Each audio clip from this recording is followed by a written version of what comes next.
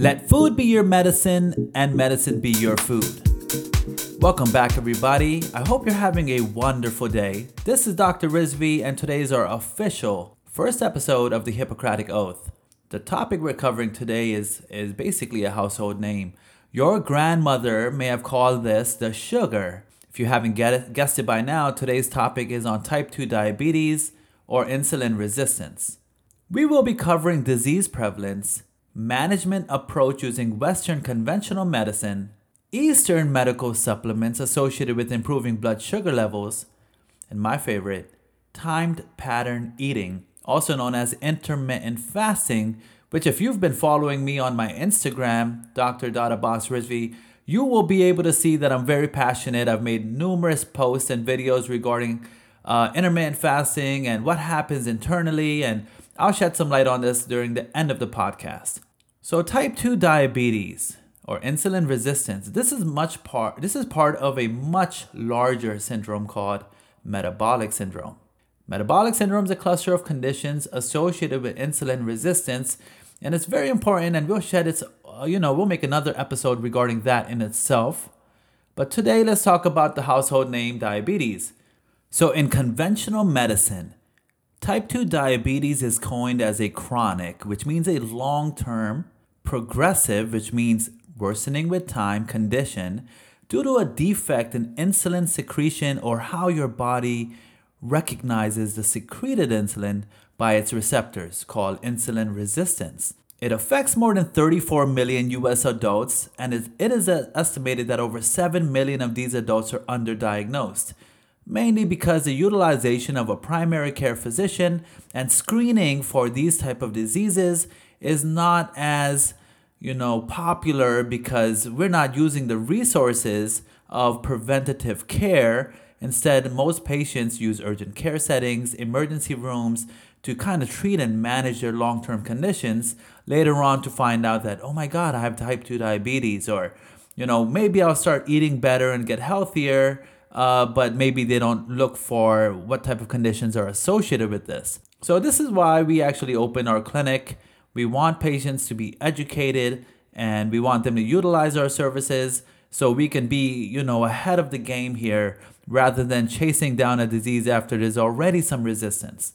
34 million US adults is quite a big number. The prevalence of this condition increases with age, and thus we call it a progressive condition. But, do the two correlate? Does our body secrete naturally less insulin over time? Or does type 2 diabetes cause insulin resistance over time, mainly because of hypersecretion, meaning the pancreas is burnt out, sick of secreting insulin?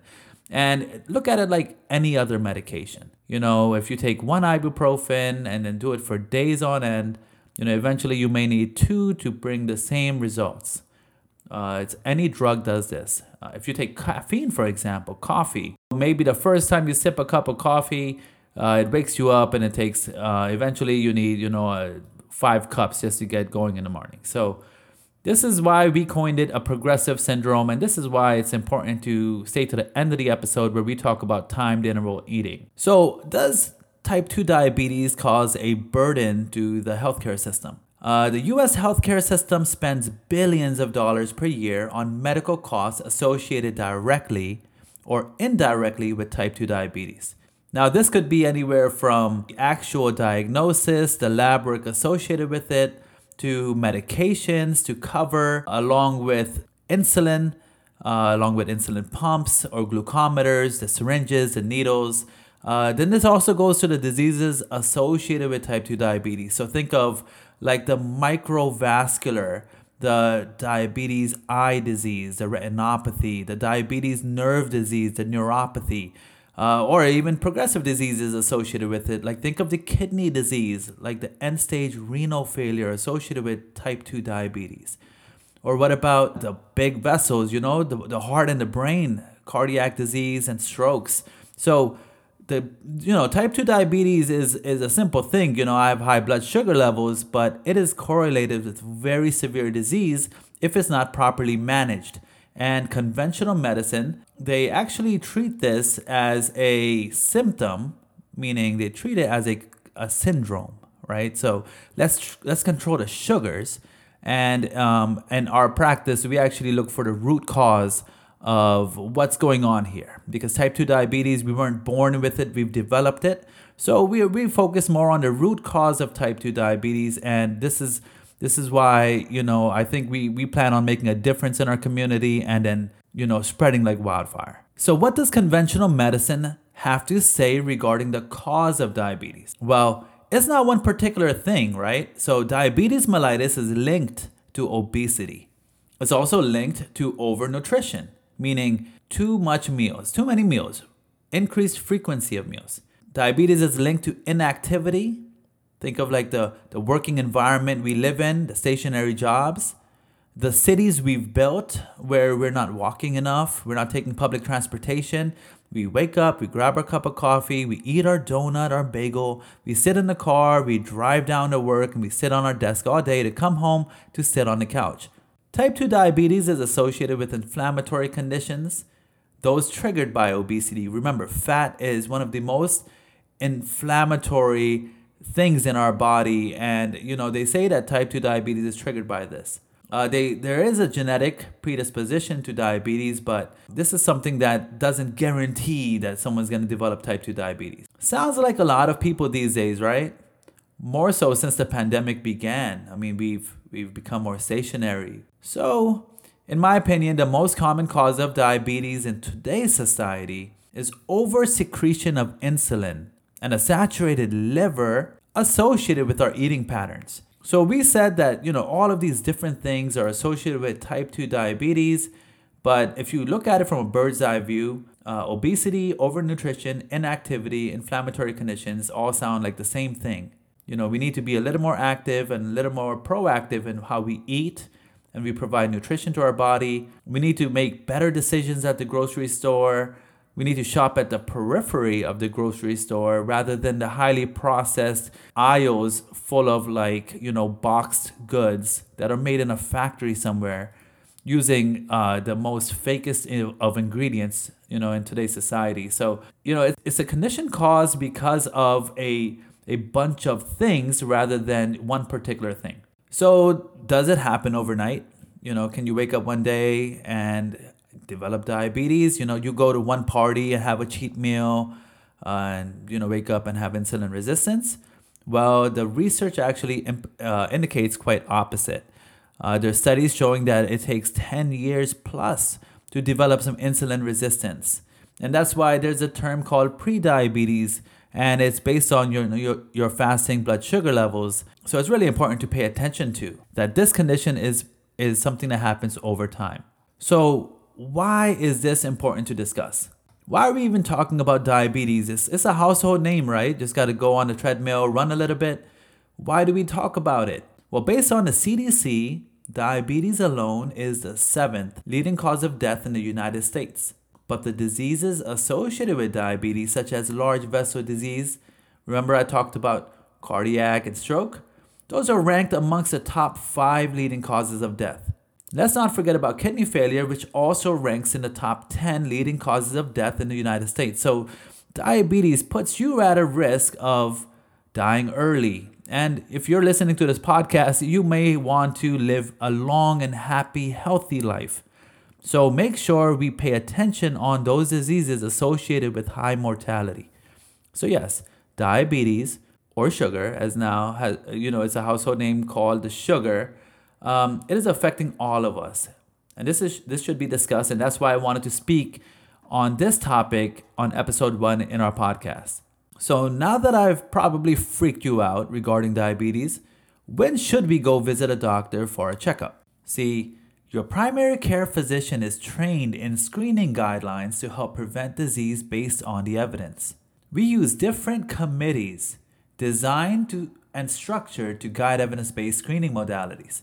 One, for example, is the United States Preventative Task Force, and based on their recommendations, there is a level B evidence, which has indicated that there is fair amounts of evidence to support the recommendation that adults aged 40 to 70 and who are overweight or obese be offered screening for abnormal blood glucose levels as part of their cardiovascular risk assessment. The ADA, or the American Diabetes Association, recommends screening should be done at age 45 and continued every 3 years thereafter. The ADA recommends testing children who are overweight for diabetes every 2 years starting at the age of 10 if they have two of the following risk factors: 1. Family history of diabetes; 2. Non-white race; 3. Signs of insulin resistance; or 4. Maternal history of gestational diabetes. In terms of pregnancy, the USPSTF, that's the United States Preventative Task Force, recommends screening for gestational diabetes in asymptomatic pregnant persons at 24 weeks of gestation or after. But as stated earlier, diabetes or insulin resistant takes years in the making. So in my professional opinion, we should screen earlier, and we can offer those services in our office. And if you live far, just ask your doctor to check your blood work. So how do we diagnose diabetes? Before we evaluate what is considered abnormal, I always tell everybody we need to really understand what normal is. And just as a guideline, we'll use the CDC's recommendation of normal. So a blood sugar level of 99 milligrams per deciliter or lower is considered normal. And current guidelines define the diagnosis of type 2 diabetes as a fasting glucose level of greater than 126, or a 2-hour glucose tolerance test. That's where we give you some sugar and we measure your sugars 2 hours later. If you have a result greater than 200, it indicates that you may be diabetic.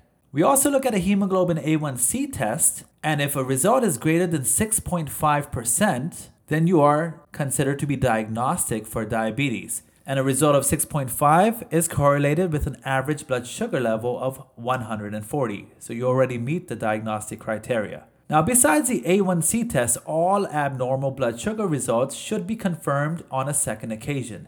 So just because you go to your doctor's office and have high blood sugar levels, this should not indicate that you have been diagnosed with diabetes unless it's been repeated. Now, those numbers are running high. So there's another disease called prediabetes. It's all the same syndrome, but it's really how we categorize the diabetes. So prediabetes is a condition when the blood sugar levels are higher than normal and below the cutoff for diagnosis. So think of your blood sugar levels running between 100 and 125. This is a good indication that you've already started to develop insulin resistance, and it's a great opportunity to start making the lifestyle changes to help reverse this condition.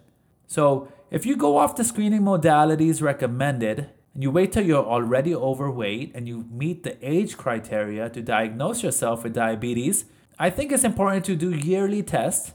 Although it may not be as cost effective, but a simple blood test is pretty cheap.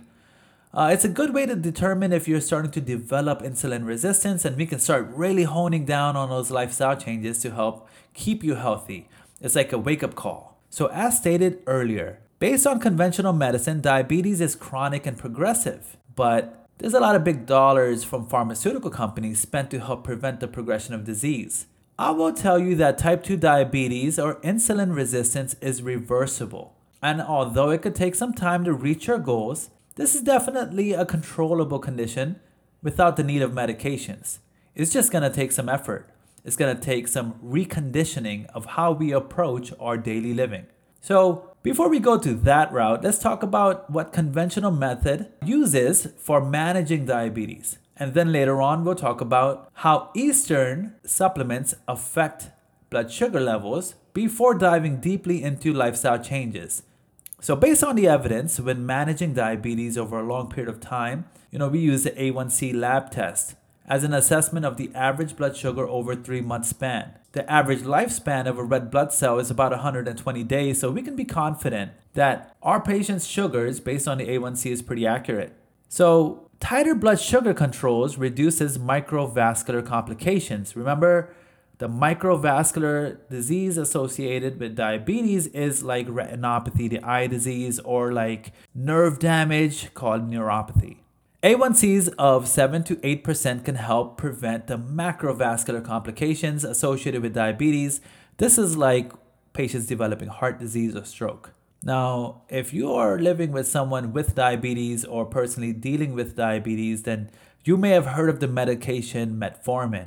This is still the first-line agent for glycemic control, and additional agents should be used based on individual needs. There is also recommendations to consider cholesterol medications like a statin for blood cholesterol controlling, along with obvious cessation of risky behaviors such as smoking to improve cardiovascular risk and all-cause mortality.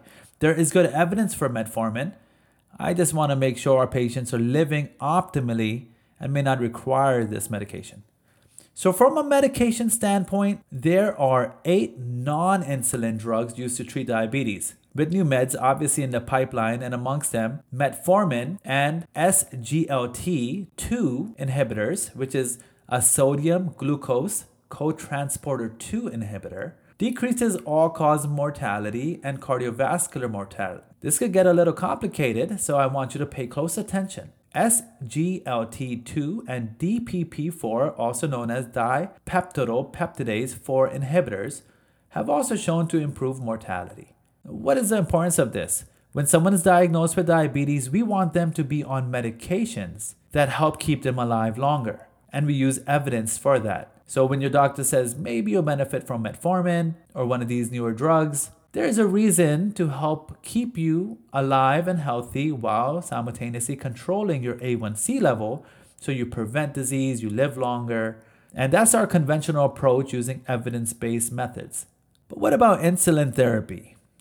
People often get put on insulin when they don't respond well to tablets. And, I've never seen someone actually be taken off of insulin. And over time, insulin has just been, their dosages have been increased.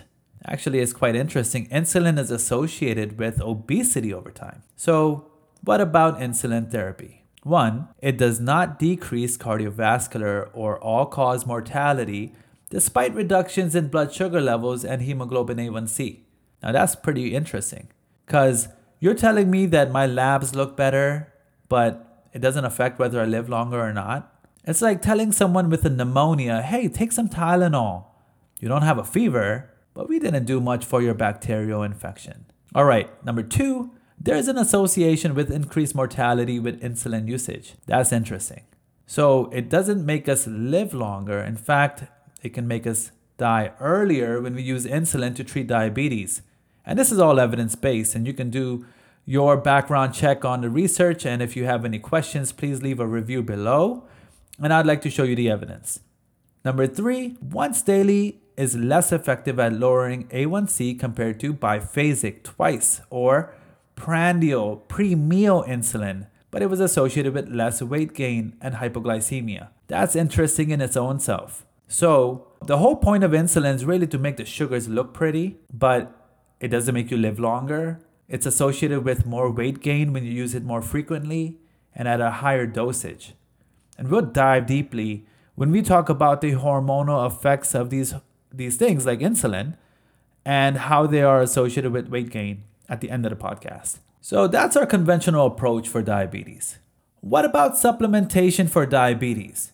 Some patients with diabetes or who develop insulin resistance may use supplements to help control their blood sugar levels. Herbal supplements are available, but their regulation is not monitored unless there's an adverse reaction, and that's when the FDA comes in to evaluate. And many supplements contain ingredients that can interact with prescribed medications. That's why I recommend it should be done under doctor's supervision. As you know, some herbals and vitamins, if used improperly, can be associated with adverse reactions. And diabetic patients are more likely to use complementary and alternative medicine to help control their disease. Psyllium, for example, is used to alleviate constipation, improve lipid profile, and symptoms of irritable bowel syndrome. But patients that are diabetic and taking this supplement may find that psyllium interacts with insulin products and be associated with hypoglycemia, low blood sugar. This is because psyllium prevents the absorption of nutrients ingested, and patients using the supplement can space the dosage if they are on both insulin and taking psyllium. Garlic. It increases insulin secretion, also improves blood pressure control and lower cholesterol. But interactions occur when patients are on a cholesterol medication or metformin. If patients are on blood thinners like warfarin, it is not recommended because garlic can increase the bleeding risk. Chromium. It increases insulin receptor sensitivity. It should be used with caution when combined with insulin. Chromium enhances tyrosine kinase activity and may increase the number of insulin receptors, but when researched, it's been pretty inconclusive that it's beneficial. Some patients may refer to Chinese medicine and herbals. Let's take Chinese foxglove, for example. It increases insulin secretion and decreases blood glucose levels. Its adverse reactions are typically related to the stomach. But there is drug interactions, especially if patients are taking potassium-sparing diuretics to help control their blood pressure. Chinese yam increases insulin secretion and it decreases blood glucose. There's no adverse reactions really reported when researched, but if you're on a sulfonamide, Chinese yam is considered to be a contraindication. Cinnamon bark. It's an insulin sensitizer. It decreases fasting plasma glucose levels. But if you have a bleeding disorder or if you are pregnant, cinnamon bark should be avoided. Most of these herbals should be avoided in pregnancy and should be done under supervision. So please refer to your primary care doctor or your pharmacist and have them kind of look at your medications and how they correlate with the herbals. Korean and American ginseng help control sugar levels, increase in insulin secretion and sensitivity. But if you're having trouble sleeping, I would avoid this as their adverse reaction is insomnia. Fenugreek is quite popular. It decreases fasting and post-meal sugars, but it can cause an allergic reaction. It can also upset your stomach with diarrhea and increasing in flatulence. Fenugreek should also be avoided in pregnancy. People use herbals and supplements in many different ways. Seeds in salads, leaves are used in curries, and teas are made. Fenugreek delays gastric emptying and it increases the number of insulin receptors. There is some effect on fasting glucose levels and cholesterol levels. So it may be beneficial, but just check in and see what meds you're on. If you're from India or Pakistan, you may have heard of Karela. In America, it's called bitter melon.